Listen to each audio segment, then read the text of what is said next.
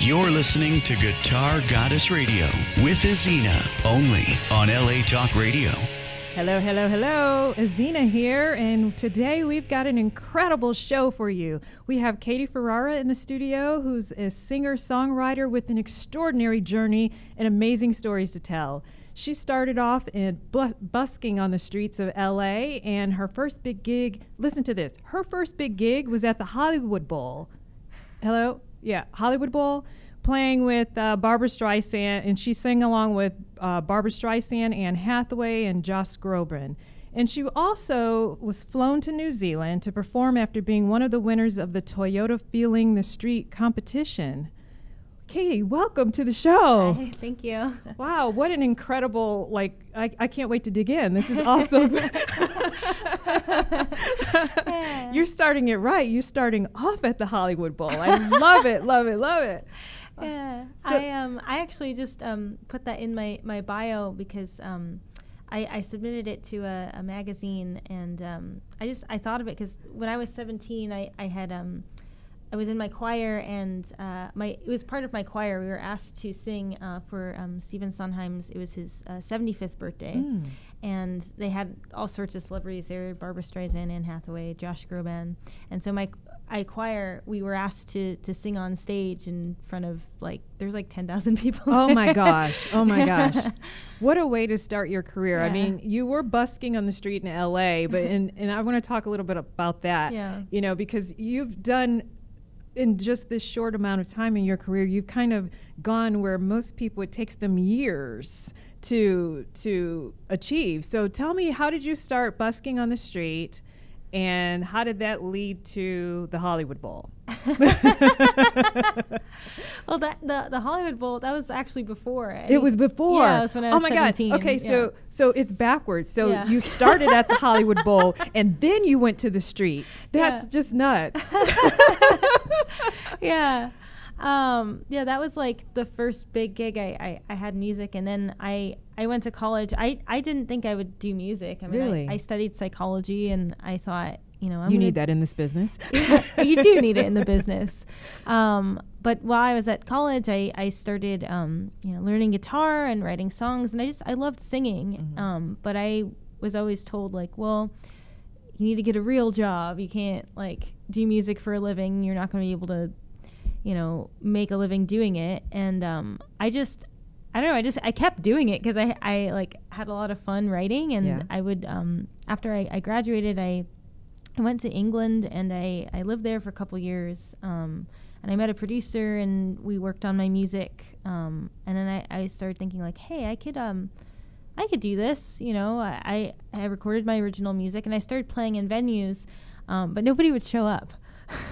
Oh, the trouble in the beginning. I would get 5 people showing up, and I came back to LA, and I played in places like House of Blues. I played in the Key Club, and the places on the Sunset Strip. I played Silver Lake Lounge, and it was hard to get people out, and I felt embarrassed calling myself a musician because I wasn't making money doing what I loved, and I had these songs, and nobody was listening to them.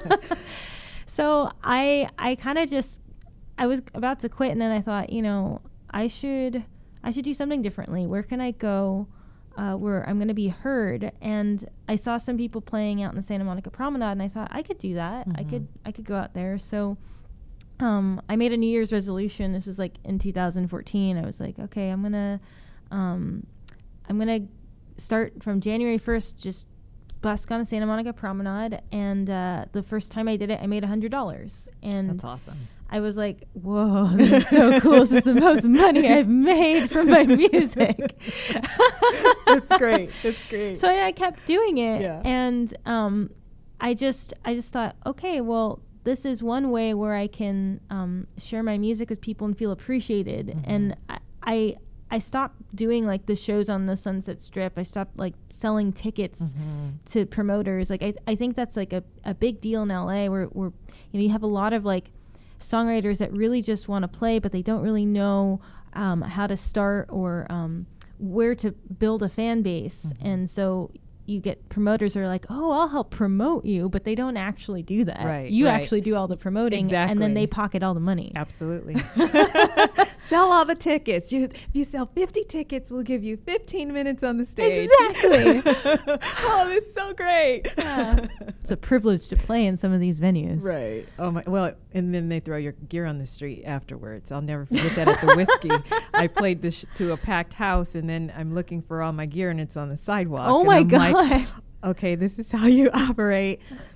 I'm done with the strip. I mean, we love the Whiskey, but if you're not a star, you need to, you have to pay your dues, and your gear will be on the sidewalk.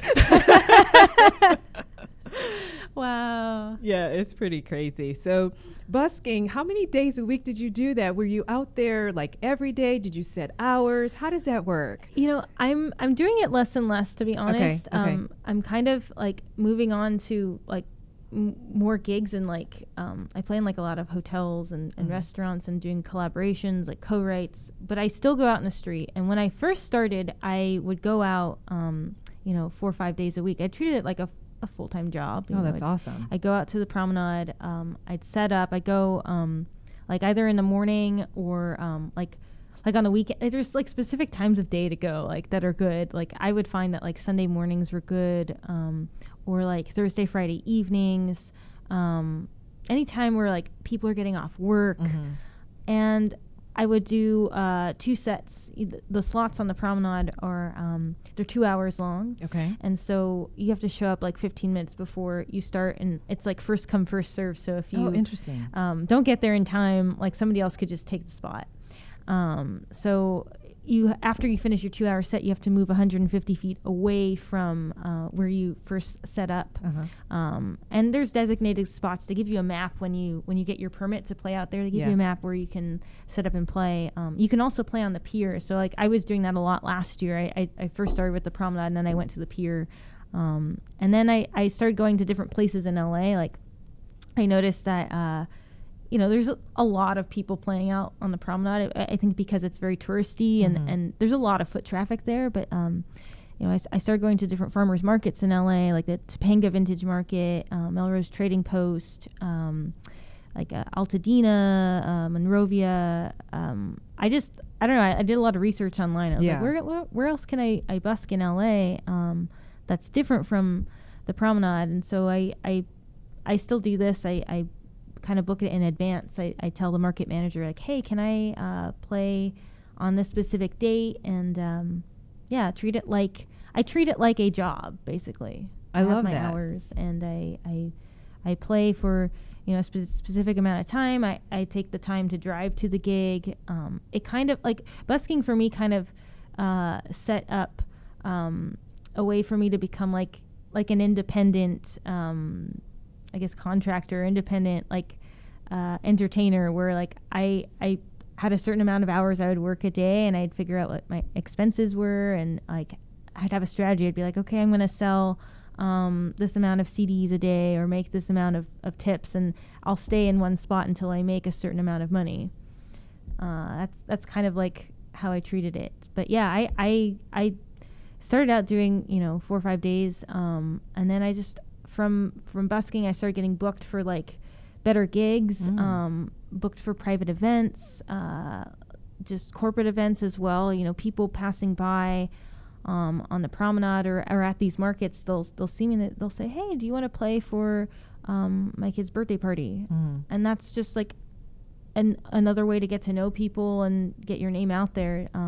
So yeah, I do a lot of private events now, actually. And I love that because, you don't really think about that as you're walking along the promenade.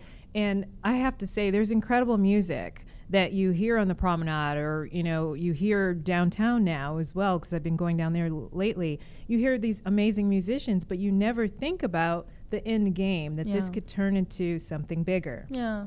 So you're really like promoting yourself you're getting paid to promote yourself. Yeah. And, people are hearing your music and buying it, and that's just really great. Yeah. And I love that not only have you done this, but you also wrote a book about it, Stories from the Street, which is available. You guys need to check this out, where you talk about, like, what you learned on the street and, how other people can do this as well. Yeah. So what made you decide to do the book? Was it just to share? Was it just...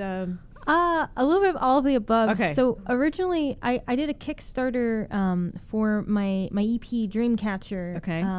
And one of the rewards was like a 10-page storybook, just for one of my fans that had donated towards the making of the CD. And I sat down at my computer one day and I just started writing, and I just couldn't stop writing. I had so much to say.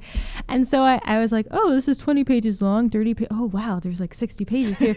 And then 80 pages. And then I had like all these pictures, and I thought, I should share this with people, because I feel like this could be like really inspiring and really helpful to other people.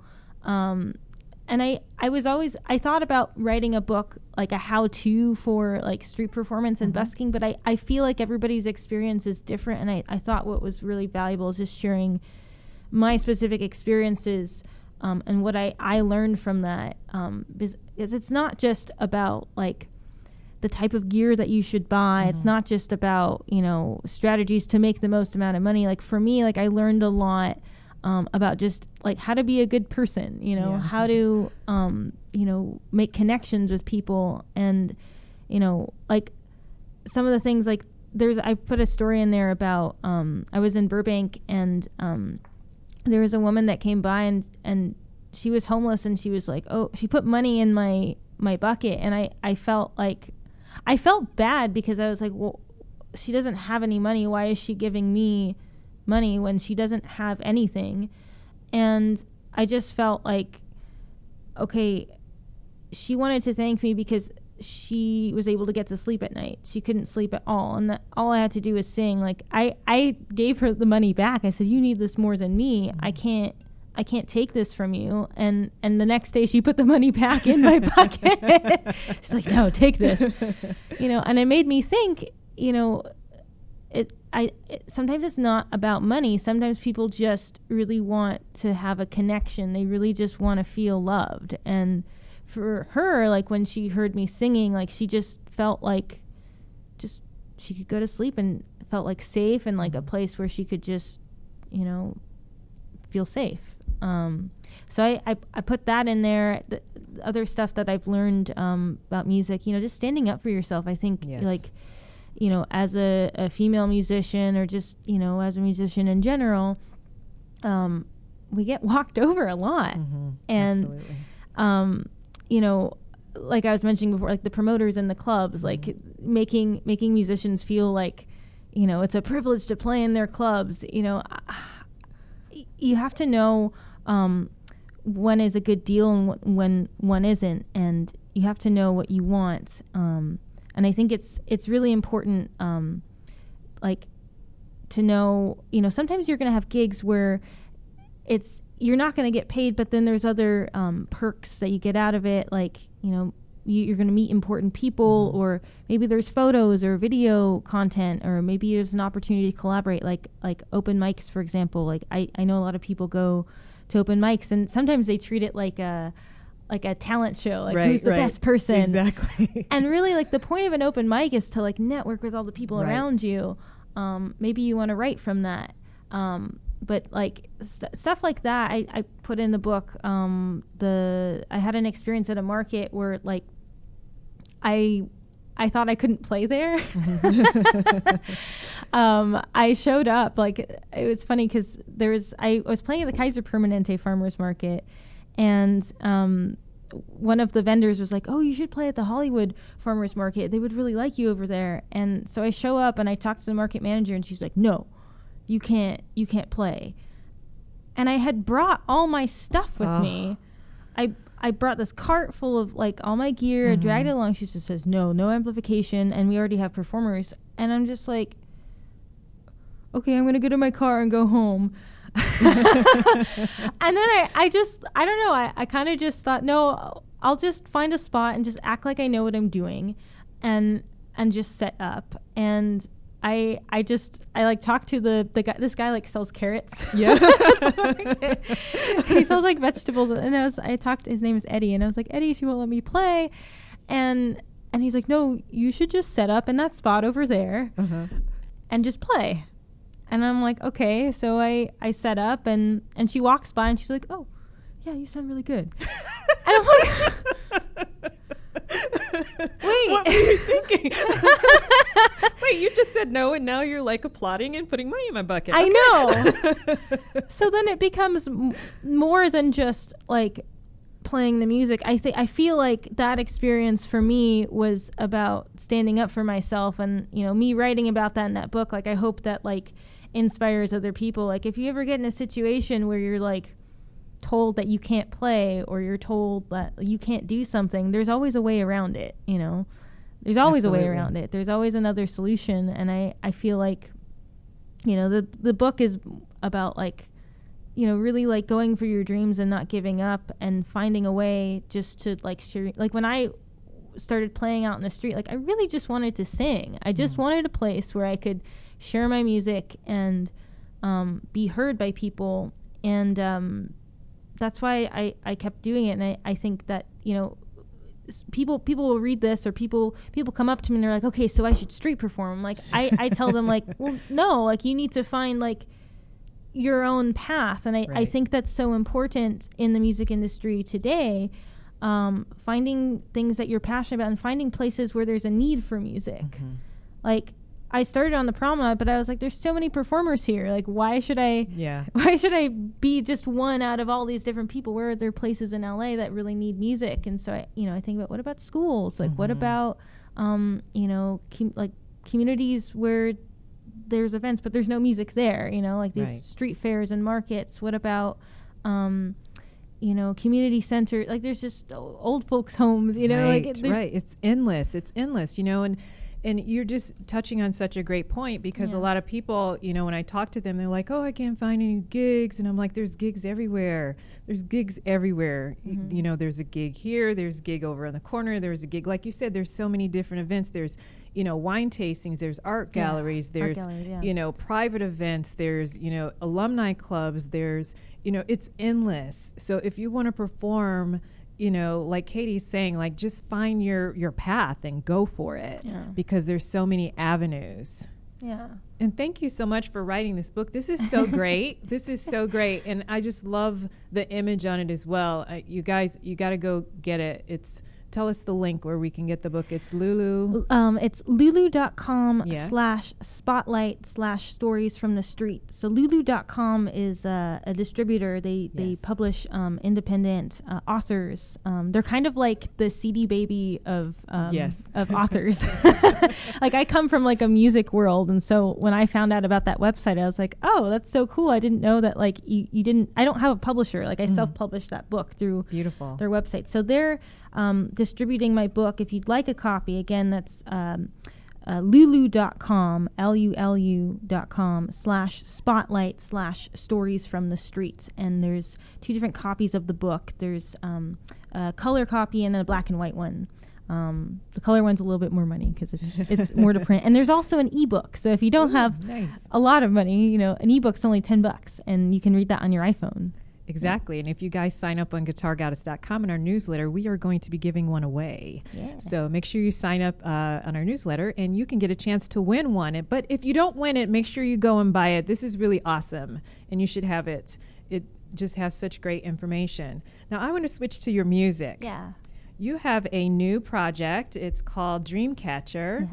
And we're going to hear one of the songs right now from Dreamcatcher. We're going to hear Jackets. Tell us a little bit about that song.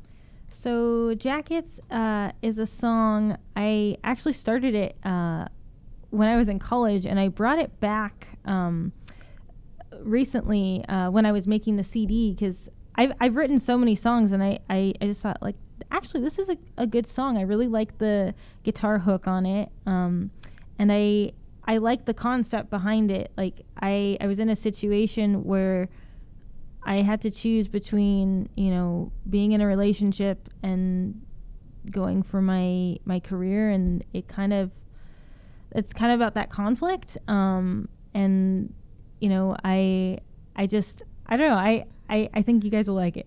Awesome. All right, so we are about to listen to Jackets. Yeah.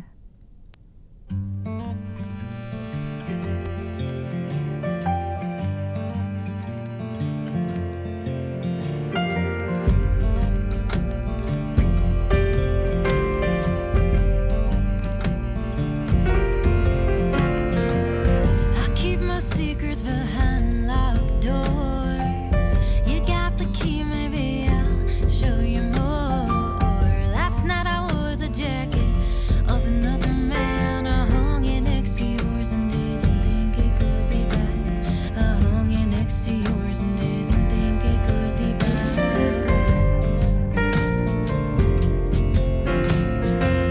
I try to erase it, the life I once had. It's a record in my mind playing again and again. I cut the cake and now I reap the rewards. I got a heart in each hand and one of them is yours. I got a heart in each hand and one of them is yours. But I'm not satisfied. I said, don't wake me up from my dreams, 'cause I'm not myself tonight. I said, don't wake me up from my dreams, 'cause I can't catch up with the times.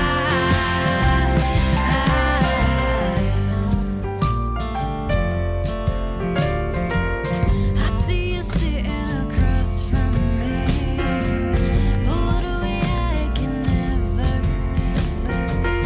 I'll keep your jacket for just a little more. I'll clean it for you like it was never worn. I will clean it for you like it was never worn. I said, don't wake me up from my dreams, 'cause I'm not myself tonight. I said, don't wake me up from my dreams, 'cause I can't catch up with the times. I said, don't wake me up. I said,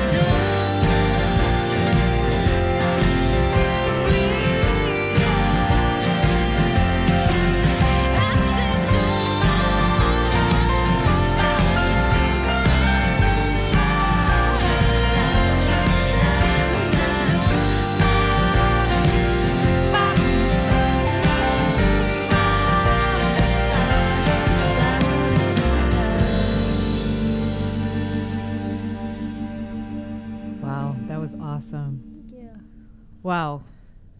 That was like, I love it. It's like I just saw myself like cruising down like the PCH and like wind in my hair. I love it. Thank you. Great. And I love the lyrics as well. Thank you. Yeah, that's very personal. Yeah. Yeah. And you know, you don't think about an article of clothing. It's like, oh yeah, I'm going to keep your jacket, just all the energy of that. Yeah. Woo. That's good stuff. That's good stuff. So I want to talk a little bit about music business. Yeah. You know, marketing yourself as an independent artist. We talked about, you know, busking. You know, we talked a little bit about open mics and things. What are some other things that you do to promote yourself? Are you using social media? And how has that affected your fan base growing, what have you? Yeah, I'm quite a avid user of social media.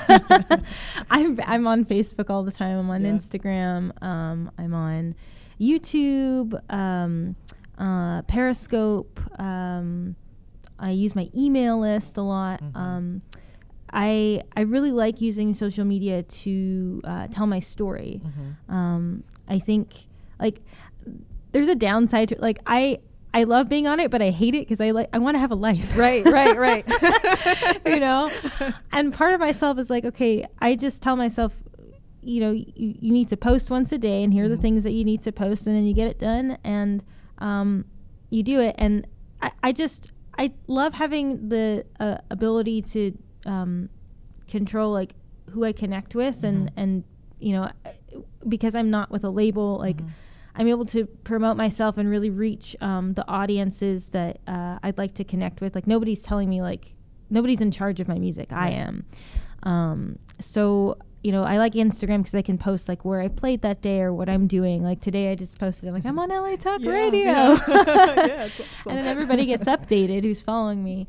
And then I really like, you know, Facebook and Periscope because you can live stream on there. And the live streaming, it really helps connect with fans on a more like personal level. Because opposed to a picture, like people can ask you questions, like you can play music, you can play like, you know, concerts online for people. YouTube's also really great for just, you know, if you're booking shows. Something I've noticed is if you know, put your videos up that show samples of what you can do for a performance, you know, or it's also a really great way just to put your record up and have people listen. Spotify as well. I mean, there's so many avenues that I like using on social media, but I also don't want to forget like my email list. Like, yes, that's key. You know, a lot of people think that you know, your social media is the most important thing, and it's actually pretty funny because I don't know if you know Ari Herstand. Yes, of course. Yeah, Ari Herstand has this book, Yes. How to Make It in a New Music Business, and I love his book. And he says that actually your social media, the fans on social media, it's like you're renting, Yes. but like if you have somebody's email address, you own them. It's true. You know, I always say about social media to me is like dating. You know, it's like, you know, swipe left, swipe right, you know, but then when someone gets on your list, you know, then you're actually in a relationship. Whereas on social, it's kind of out there. Well, it's funny because, you know, there's a lot of people who follow on social media, Yes. but they might not actually like what you're doing. They're just trying Exactly. to see what you're up to. Whereas if someone like subscribes to your email list, it's like they want to know, they want to come to your shows. They Yes. want to buy whatever you're offering to them. You know, I think that's another thing that I wasn't very good at before, was just, you know, my newsletters. I would send them out, but like people wouldn't read them because I didn't have anything interesting to say. So I think, you know, once you have somebody's email, you know, do something different that you're not doing on the social media. Send them something, and send them something for free. You know, that's always good. So yeah, I say more than social media, like focus on your email list. Amen. I've been preaching that for years. Like your email list is your ATM machine. You know, it's your, you know, those are the people who are really interested. You know, they're going to follow you around and want to partake in your journey. So that's pretty cool. And have you found that you've gotten a lot of people from social onto your newsletter list, or are you finding that more people sign up to your newsletter list when you're performing? From performances, but also from live streams, or anytime I sell something online, that's an opportunity for someone to sign up. Like, you know, if people buy your CD off your website and they purchase it like on PayPal, for example, like the person has an email address, you just send them an email, say, hey, would you like to be added to my email address? And I think also like that one-to-one connection is really important. Absolutely. Instead of like, there's a lot of companies out there that will spam you with right. material once you buy something from them. I think it's really important just to like, you know, follow up with people, or like say somebody does add you on social media, like just those one-to-one messages of, hey, thanks for following me, nice to meet you, here's some free music, or here's like a sticker or something, right. You know, just to say thank you. I think, you know, people really value that one-to-one connection, because they're not just like another email.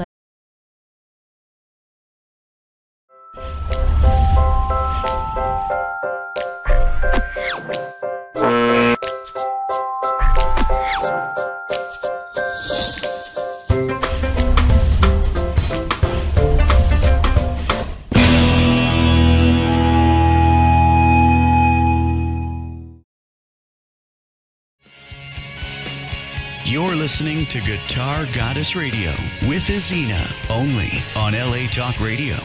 Hello, hello, hello. Azina here, and today we've got an incredible show for you. We have Katie Ferrara in the studio, who's a singer-songwriter with an extraordinary journey and amazing stories to tell. She started off in busking on the streets of LA, and her first big gig, listen to this, her first big gig was at the Hollywood Bowl. Hello? Yeah, Hollywood Bowl, playing with Barbra Streisand, and she sang along with Barbra Streisand, Anne Hathaway, and Josh Groban. And she also was flown to New Zealand to perform after being one of the winners of the Toyota Feeling the Street competition. Katie, welcome to the show. Hi, thank you. Wow, what an incredible, I can't wait to dig in. This is awesome. Yeah. You're starting it right. You're starting off at the Hollywood Bowl. I love it, love it, love it. Yeah, So- I actually just put that in my bio because I submitted it to a magazine, and I thought of it because when I was 17, I was in my choir, and it was part of my choir. We were asked to sing for Stephen Sondheim's. It was his 75th birthday, and they had all sorts of celebrities there: Barbra Streisand, Anne Hathaway, Josh Groban. And so my choir, we were asked to sing on stage in front of there's 10,000 people. Oh my gosh! Oh my gosh! What a way to start your career. Yeah. I mean, you were busking on the street in L.A., but and I want to talk a little bit about that. Yeah. You know, because you've done. In just this short amount of time in your career, you've kind of gone where most people, it takes them years to achieve. So tell me, how did you start busking on the street, and how did that lead to the Hollywood Bowl? Well, the Hollywood Bowl, that was actually before. It was before. Yeah, it was when I was 17. God. Okay, yeah. so it's backwards. So Yeah. you started at the Hollywood Bowl, and then you went to the street. That's Yeah. just nuts. Yeah. Yeah, that was the first big gig I had music, and then I went to college. I didn't think I would do music. I mean, Really? I studied psychology, and I thought, You need that in this business. You do need it in the business.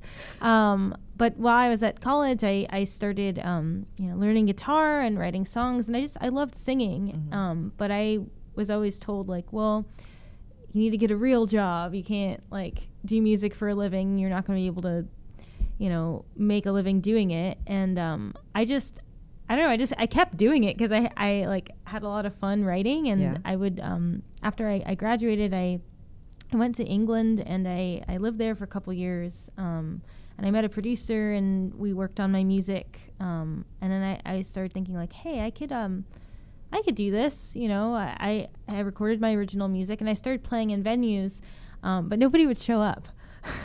Oh, the trouble in the beginning. I would get 5 people showing up, and I came back to LA, and I played in places like House of Blues. I played in the Key Club, and the places on the Sunset Strip. I played Silver Lake Lounge, and it was hard to get people out, and I felt embarrassed calling myself a musician because I wasn't making money doing what I loved, and I had these songs, and nobody was listening to them.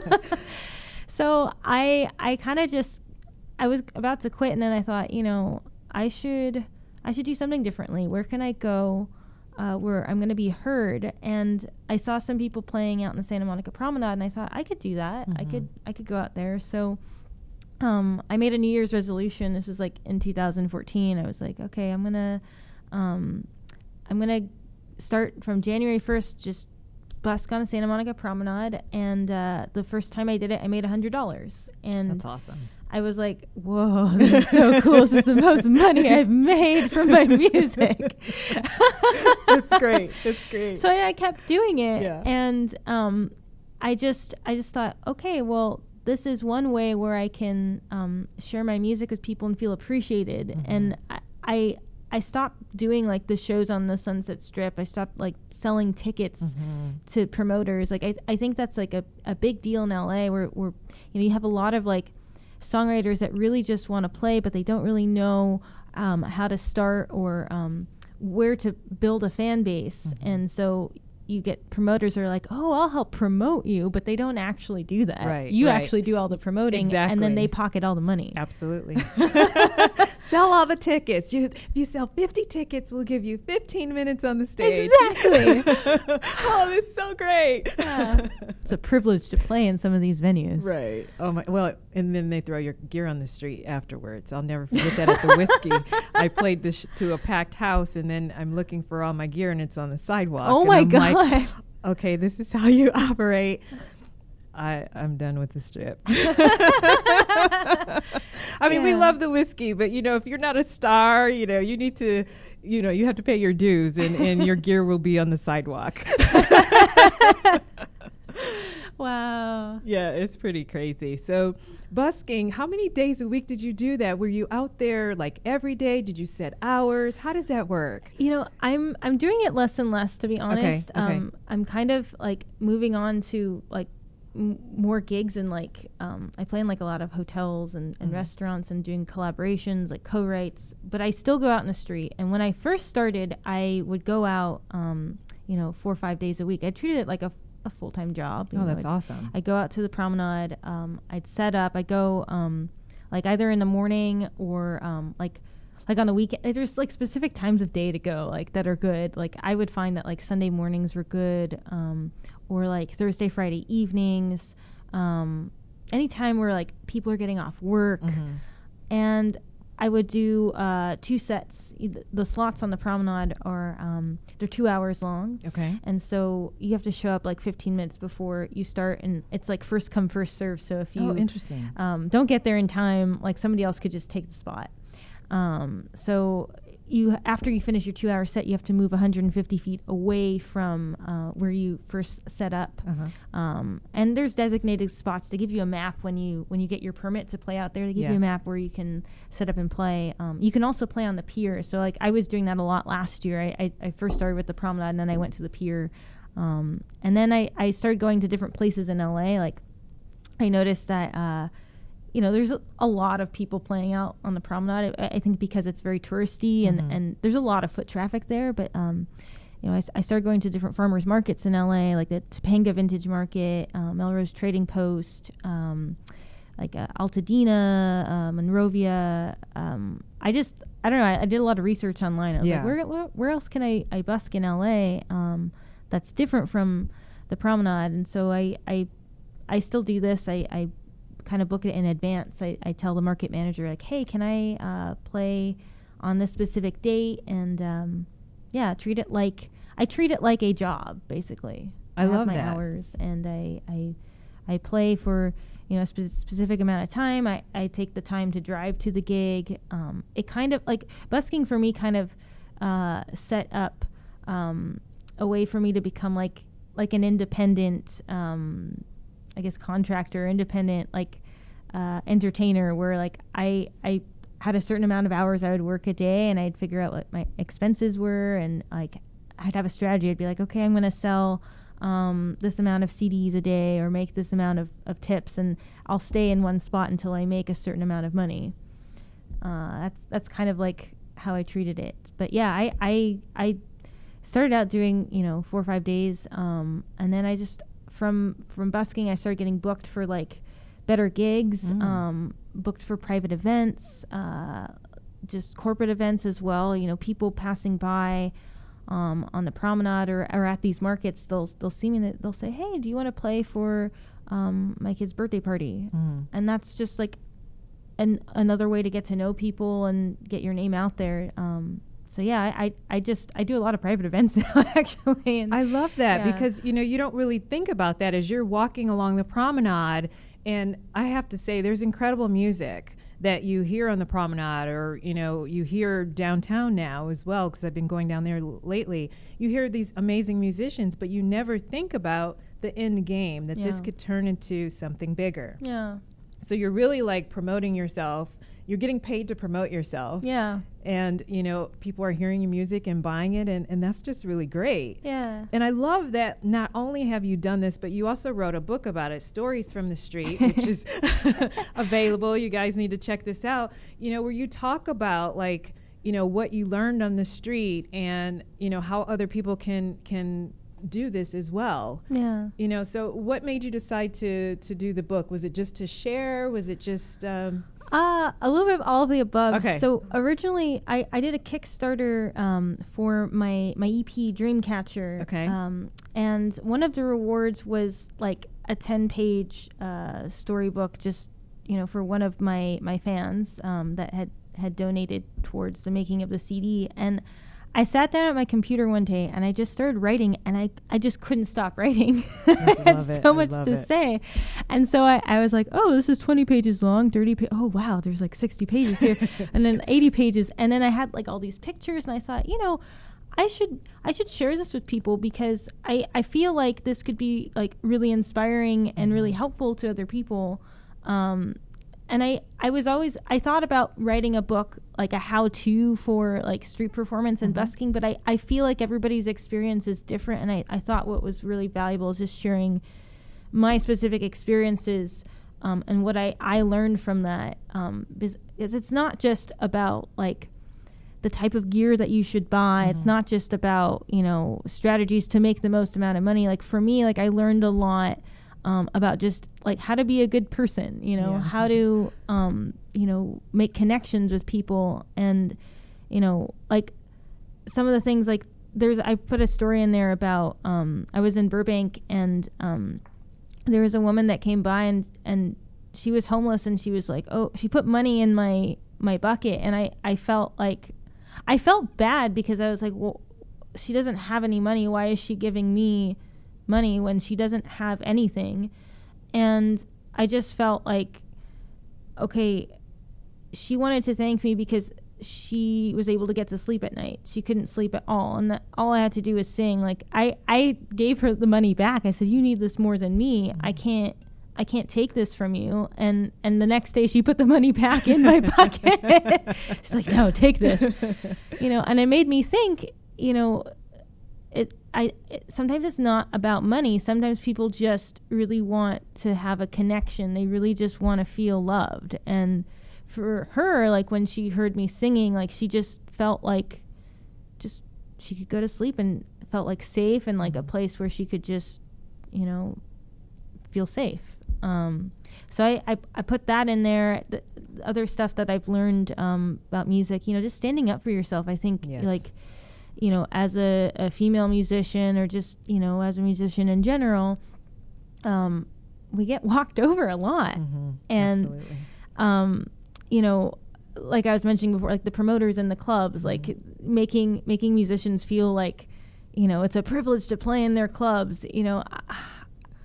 You have to know when is a good deal and when one isn't, and you have to know what you want. And I think it's really important, like to know, sometimes you're going to have gigs where you're not going to get paid, but then there's other perks that you get out of it. Like, you're going to meet important people, or maybe there's photos or video content, or maybe there's an opportunity to collaborate, like open mics, for example. Like I know a lot of people go to open mics, and sometimes they treat it like a talent show, like who's the best person. Exactly. And really, like the point of an open mic is to like network with all the people around you.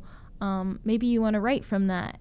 But like stuff like that, I put in the book. I had an experience at a market where like I thought I couldn't play there. I showed up, like it was funny because I was playing at the Kaiser Permanente Farmers Market, and one of the vendors was like, oh, you should play at the Hollywood Farmers Market. They would really like you over there. And so I show up and I talk to the market manager, and she's like, no, you can't play. And I had brought all my stuff with me.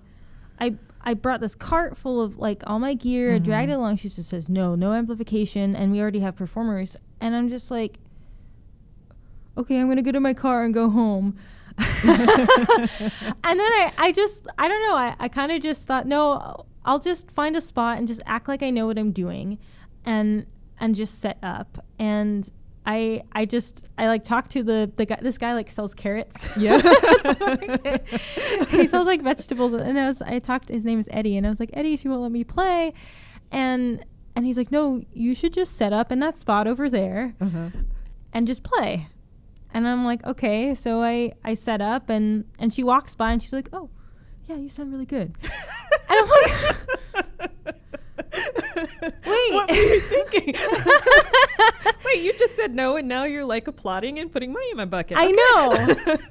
So then it becomes more than just like playing the music. I feel like that experience for me was about standing up for myself, and me writing about that in that book. Like, I hope that like inspires other people. Like, if you ever get in a situation where you're like told that you can't play, or you're told that you can't do something, there's always a way around it. There's always Absolutely. a way around it. There's always another solution. And I feel like the book is about like really like going for your dreams and not giving up and finding a way just to like share. Like, when I started playing out in the street, like I really just wanted to sing. I just wanted a place where I could share my music and be heard by people.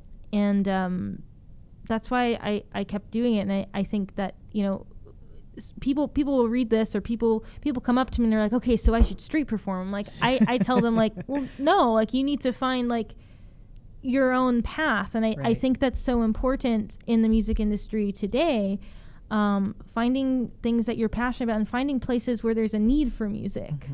Like, I started on the promenade, but I was like, there's so many performers here. Like, why should I be just one out of all these different people? Where are there places in LA that really need music? And so I think about, what about schools? Like, what about, like communities where there's events, but there's no music there, like these street fairs and markets. What about, community center? Like, there's just old folks' homes, like It's endless.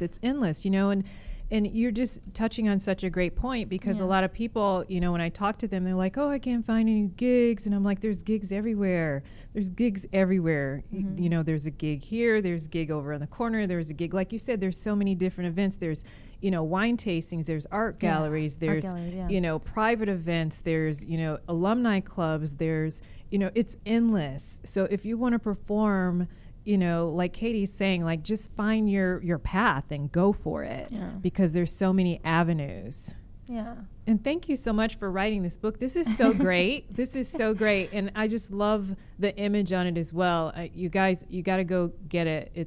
Tell us the link where we can get the book. It's Lulu. It's lulu.com/spotlight/stories from the street. So Lulu.com is a distributor. They publish independent authors. They're kind of like the CD baby of authors. Like, I come from like a music world, and so when I found out about that website, I was like, oh, that's so cool. I didn't know that, like, you didn't. I don't have a publisher. Like, I self-published that book through their website. So they're distributing my book. If you'd like a copy, again, that's lulu.com, lulu.com/spotlight/stories from the streets. And there's 2 different copies of the book. There's a color copy and then a black and white one. The color one's a little bit more money because it's more to print. And there's also an ebook. So if you don't have a lot of money, an ebook's only $10, and you can read that on your iPhone. Exactly. And if you guys sign up on guitargoddess.com in our newsletter, we are going to be giving one away. Yeah. So make sure you sign up on our newsletter, and you can get a chance to win one. But if you don't win it, make sure you go and buy it. This is really awesome, and you should have it. It just has such great information. Now, I want to switch to your music. Yeah. You have a new project. It's called Dreamcatcher. Yeah. And we're going to hear one of the songs right now from Dreamcatcher. We're going to hear Jackets. Tell us a little bit about that song. So Jackets is a song, I actually started it when I was in college, and I brought it back recently when I was making the CD, because I've written so many songs, and I just thought, like, actually this is a good song. I really like the guitar hook on it, and I like the concept behind it. Like, I was in a situation where I had to choose between, being in a relationship and going for my career, and it's kind of about that conflict. And I don't know. I think you guys will like it. Awesome. All right, so we are about to listen to Jackets. Yeah.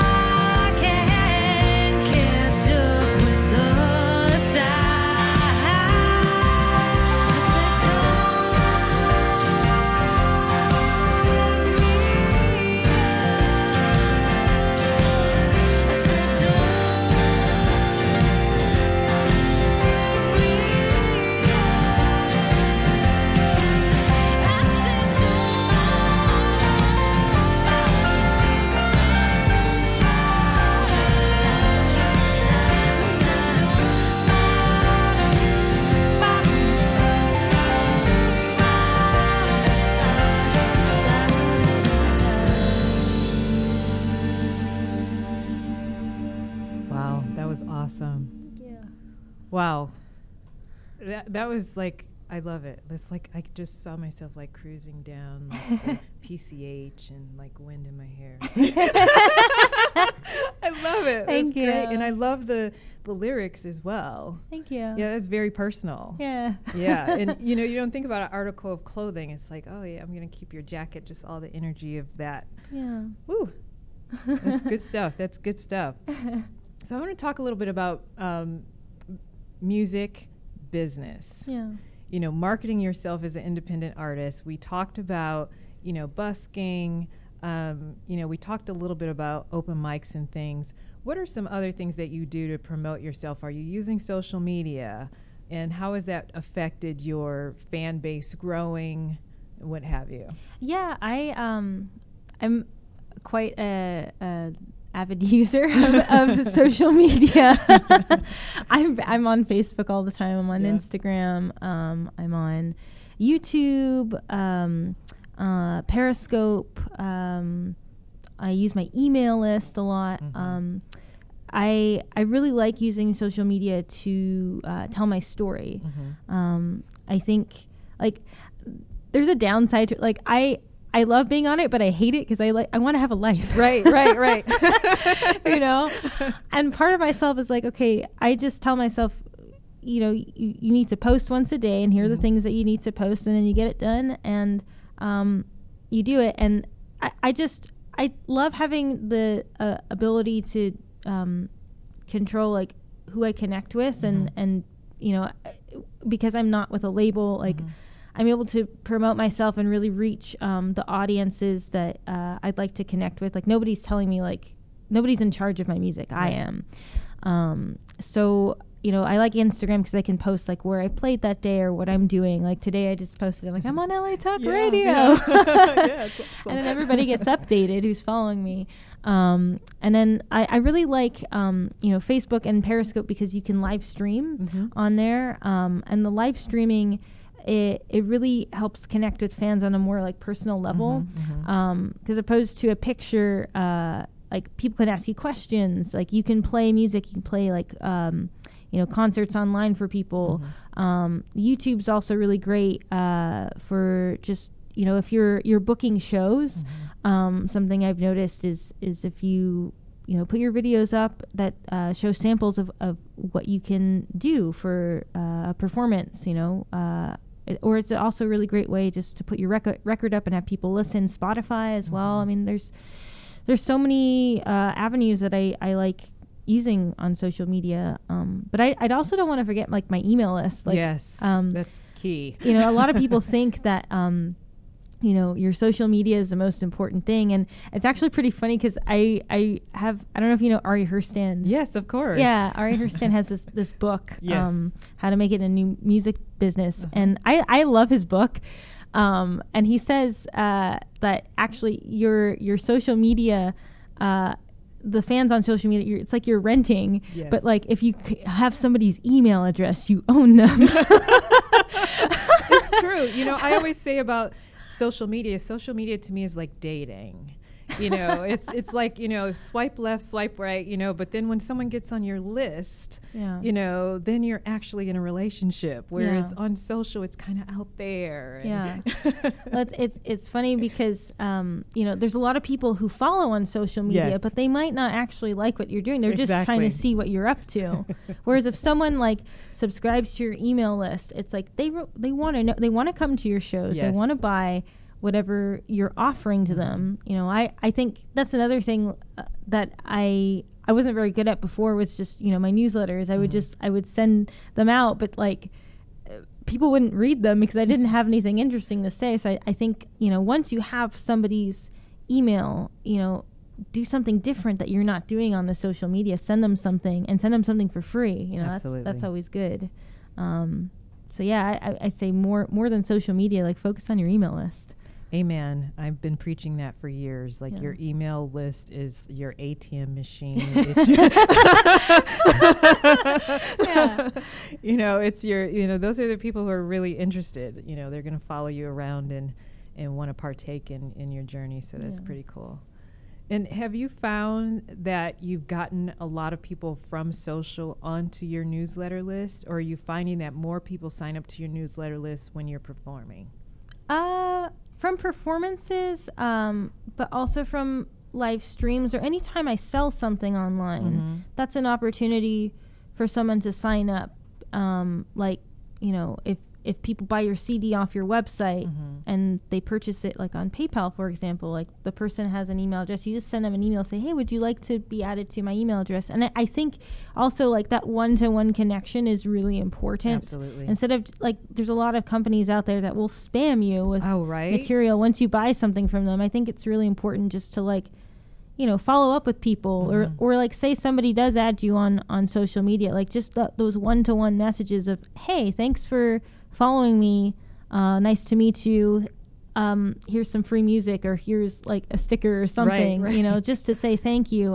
I think, you know, people really value that one-to-one connection, because they're not just like another email that's to your list or another person that's added to your fan base. Absolutely. I think on social media, it's all about the DMs, you know, and really connecting to people through them. I've been amazed at how my business has shifted just by working those DMs. Yeah.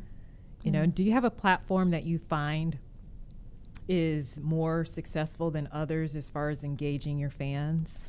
Well, I'm kind of old school, so I like Facebook. Like, I know like a lot of young people are like, oh, it's all about Snapchat and Instagram. Like, I just love Facebook 'cause it's like the new like LinkedIn. I feel like. Yeah, I agree. It works really well. I think because I've been on it so long that people just know who I am. That and I really like you know, Periscope and the live, being able to talk to people you know, through the live streaming app, because it's so personal and I can really get to know people. Absolutely. No, that's great. That's great. You know, and also I just want to ask you, like, as you're out busking, you're saying you're meeting all kinds of people. Have you gotten any opportunities with other musicians where they've said, hey, I love your music, I want to co-write with you, or I want to, you're seeing that as well? Yeah. I get that a lot. You know, I've met a lot of music, like my friend, Joachim, he's a guy from Seattle. Like the first time I was not the first time, but when I was in the Promenade a couple years ago, he was just wandering by, and he says, "Oh, I really like your music," and we started talking. He's like, "I'm from Seattle, but I'm going to be in LA for a little bit," and I like recommended a gig to him, and then we've kept in contact. And he's like, "Yeah, I want to write with you." So every time I go up and travel, like it's interesting because I meet musicians through performing outdoors, and then I can go, you know, write with them if I travel to, you know, their state or to their country or whatever. You know, people in LA, like I've set up a lot of like co-writing sessions with people. Like there's a woman, actually I didn't meet her out in the street, but when I was in Italy, I joined, it was a Facebook group. And it was a songwriting Facebook group, and she saw that I was a street performer.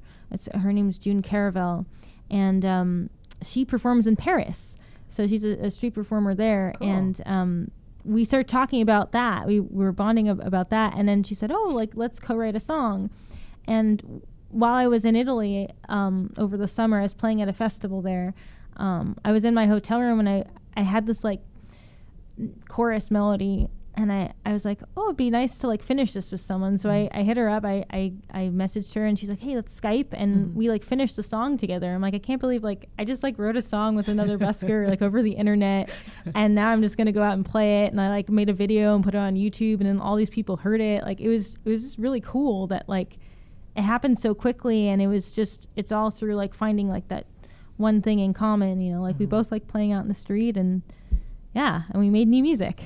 And I love that, and that you did it over Skype. Yeah.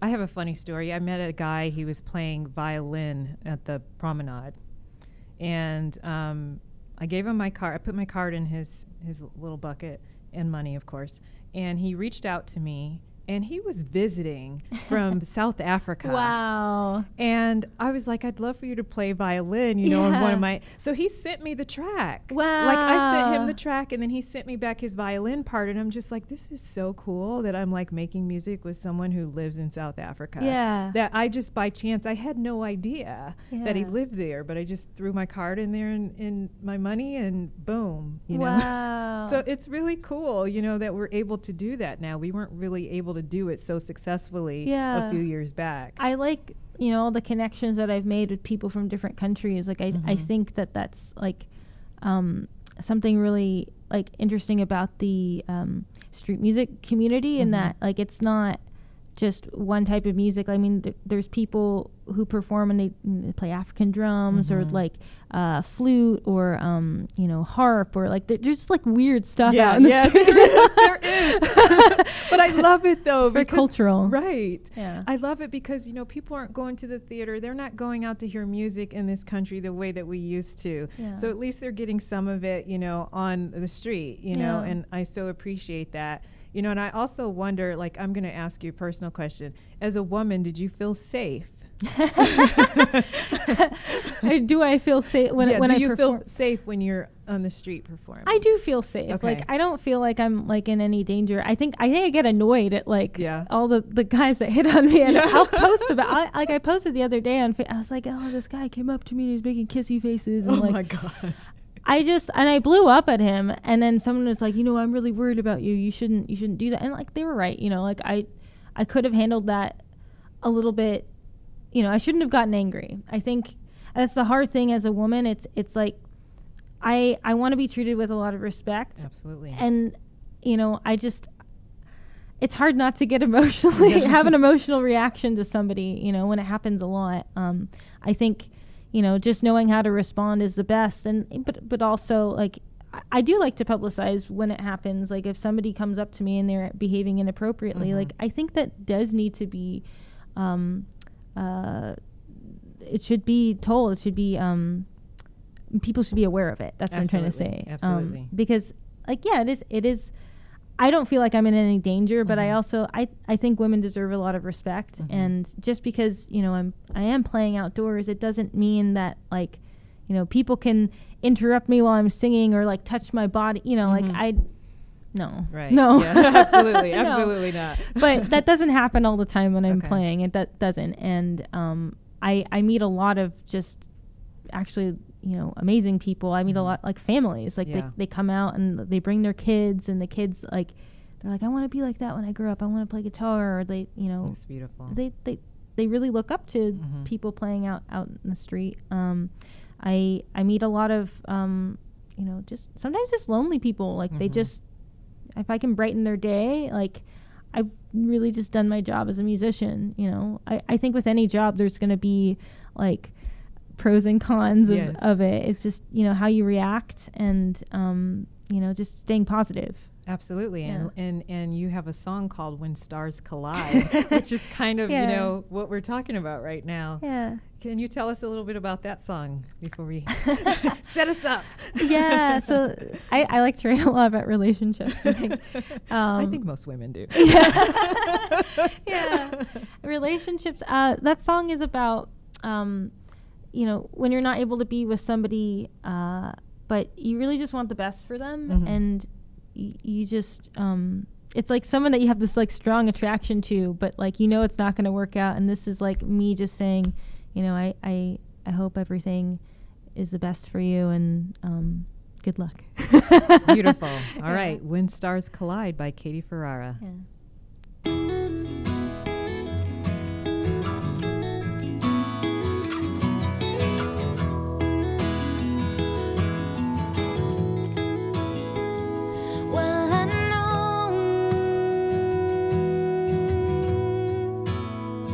I'm not the best that I could be, but you're too kind.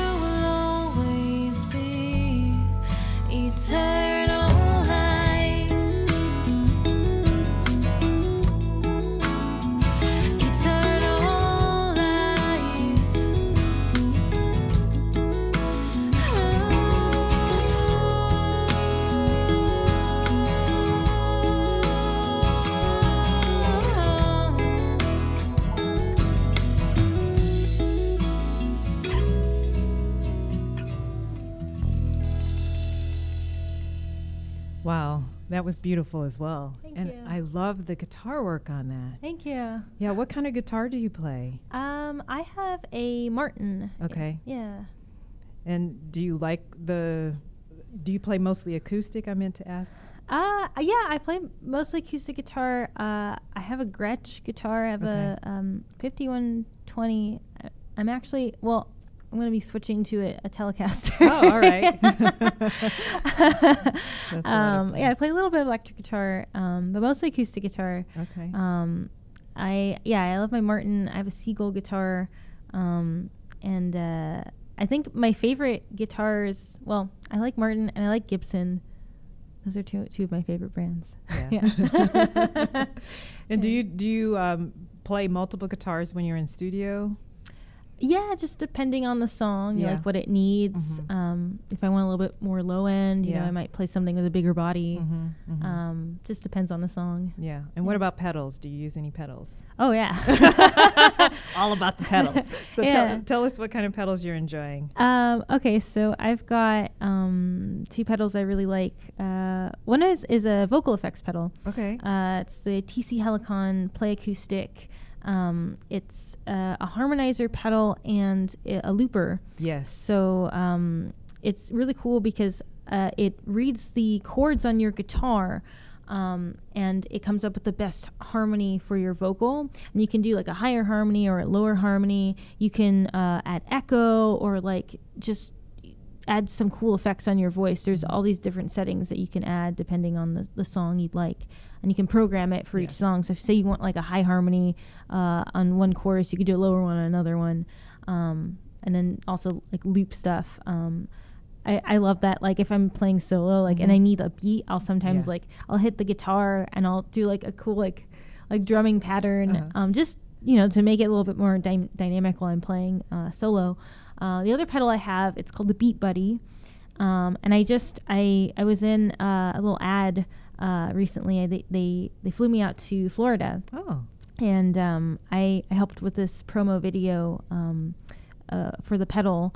And what's really cool about it is that it's electronic beats, and it's for people that like to play on their own. So like I use it a lot for practicing guitar. And I also use it like for covers and stuff. They've got like cajon, they've got like funk and rock beats. They've got so many different types of beats that you can use, and you can actually program them yourself.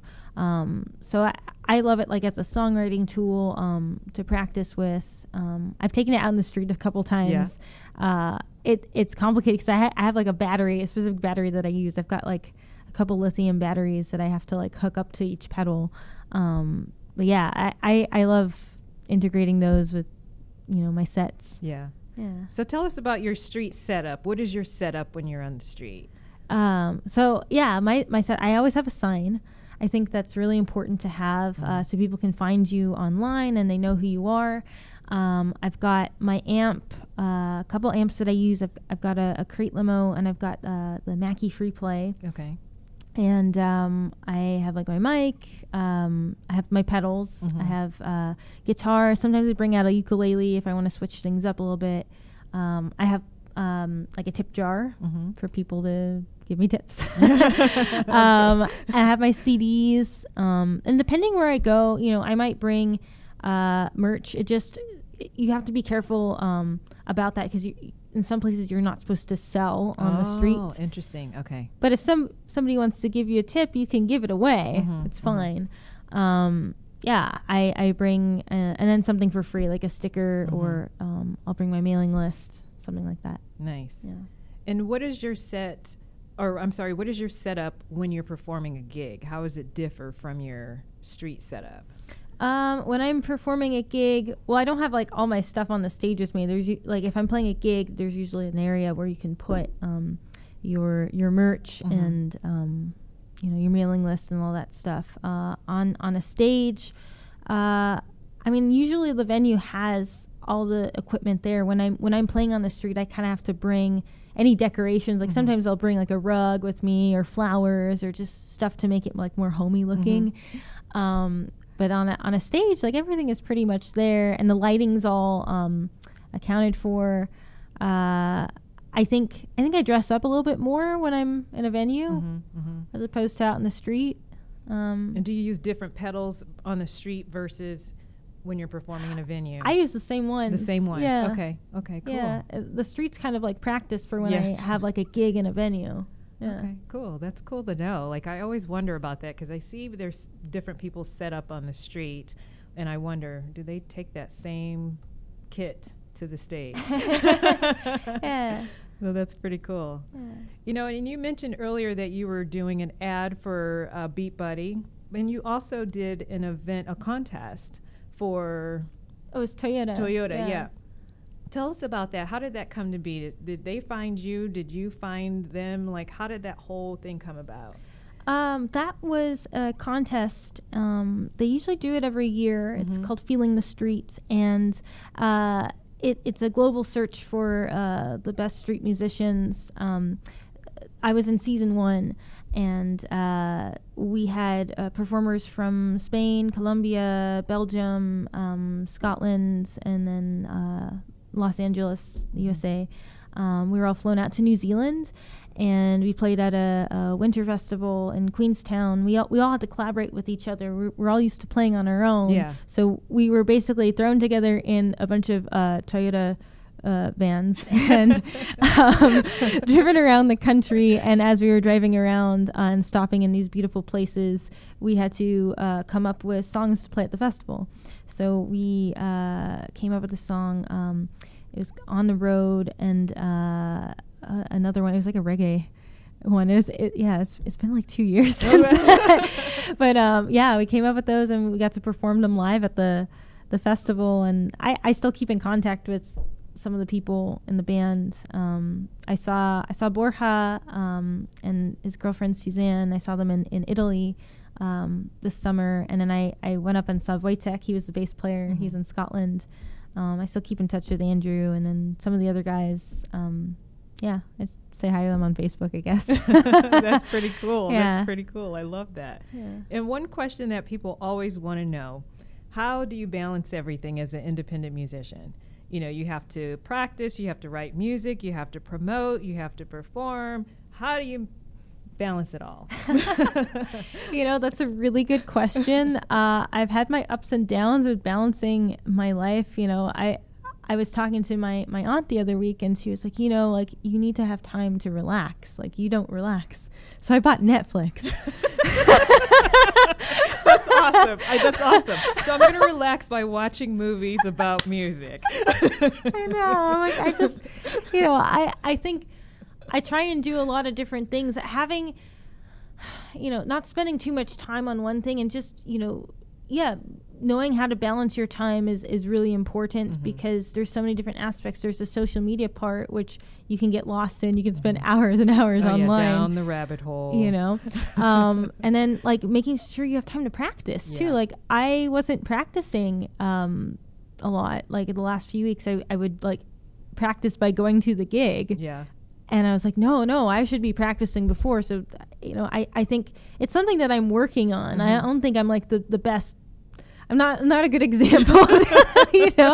I do have, I schedule everything. I have a calendar. Yeah. And then every day of the week, I write down what I'm going to be doing. Yeah. And then I just try and get everything done within a reasonable amount of time, and also take time off for myself. That's all you can really do, because I think a lot of creativity comes from the times when you're not working, when you're not doing the business side. So you also have to make sure that you're watching Netflix. Yes, I love that. I love that was your go-to, like Netflix. Okay, I'll do that. Or going to the park, or going to the beach, going on hikes, getting a massage. Massage, my favorite. Self-love, like practice self-love. I think that's very, very, very important. Absolutely. Thank you so much. Yeah. This has been an incredible interview. You've shared so much, and I'm just so grateful that you came to spend time with us.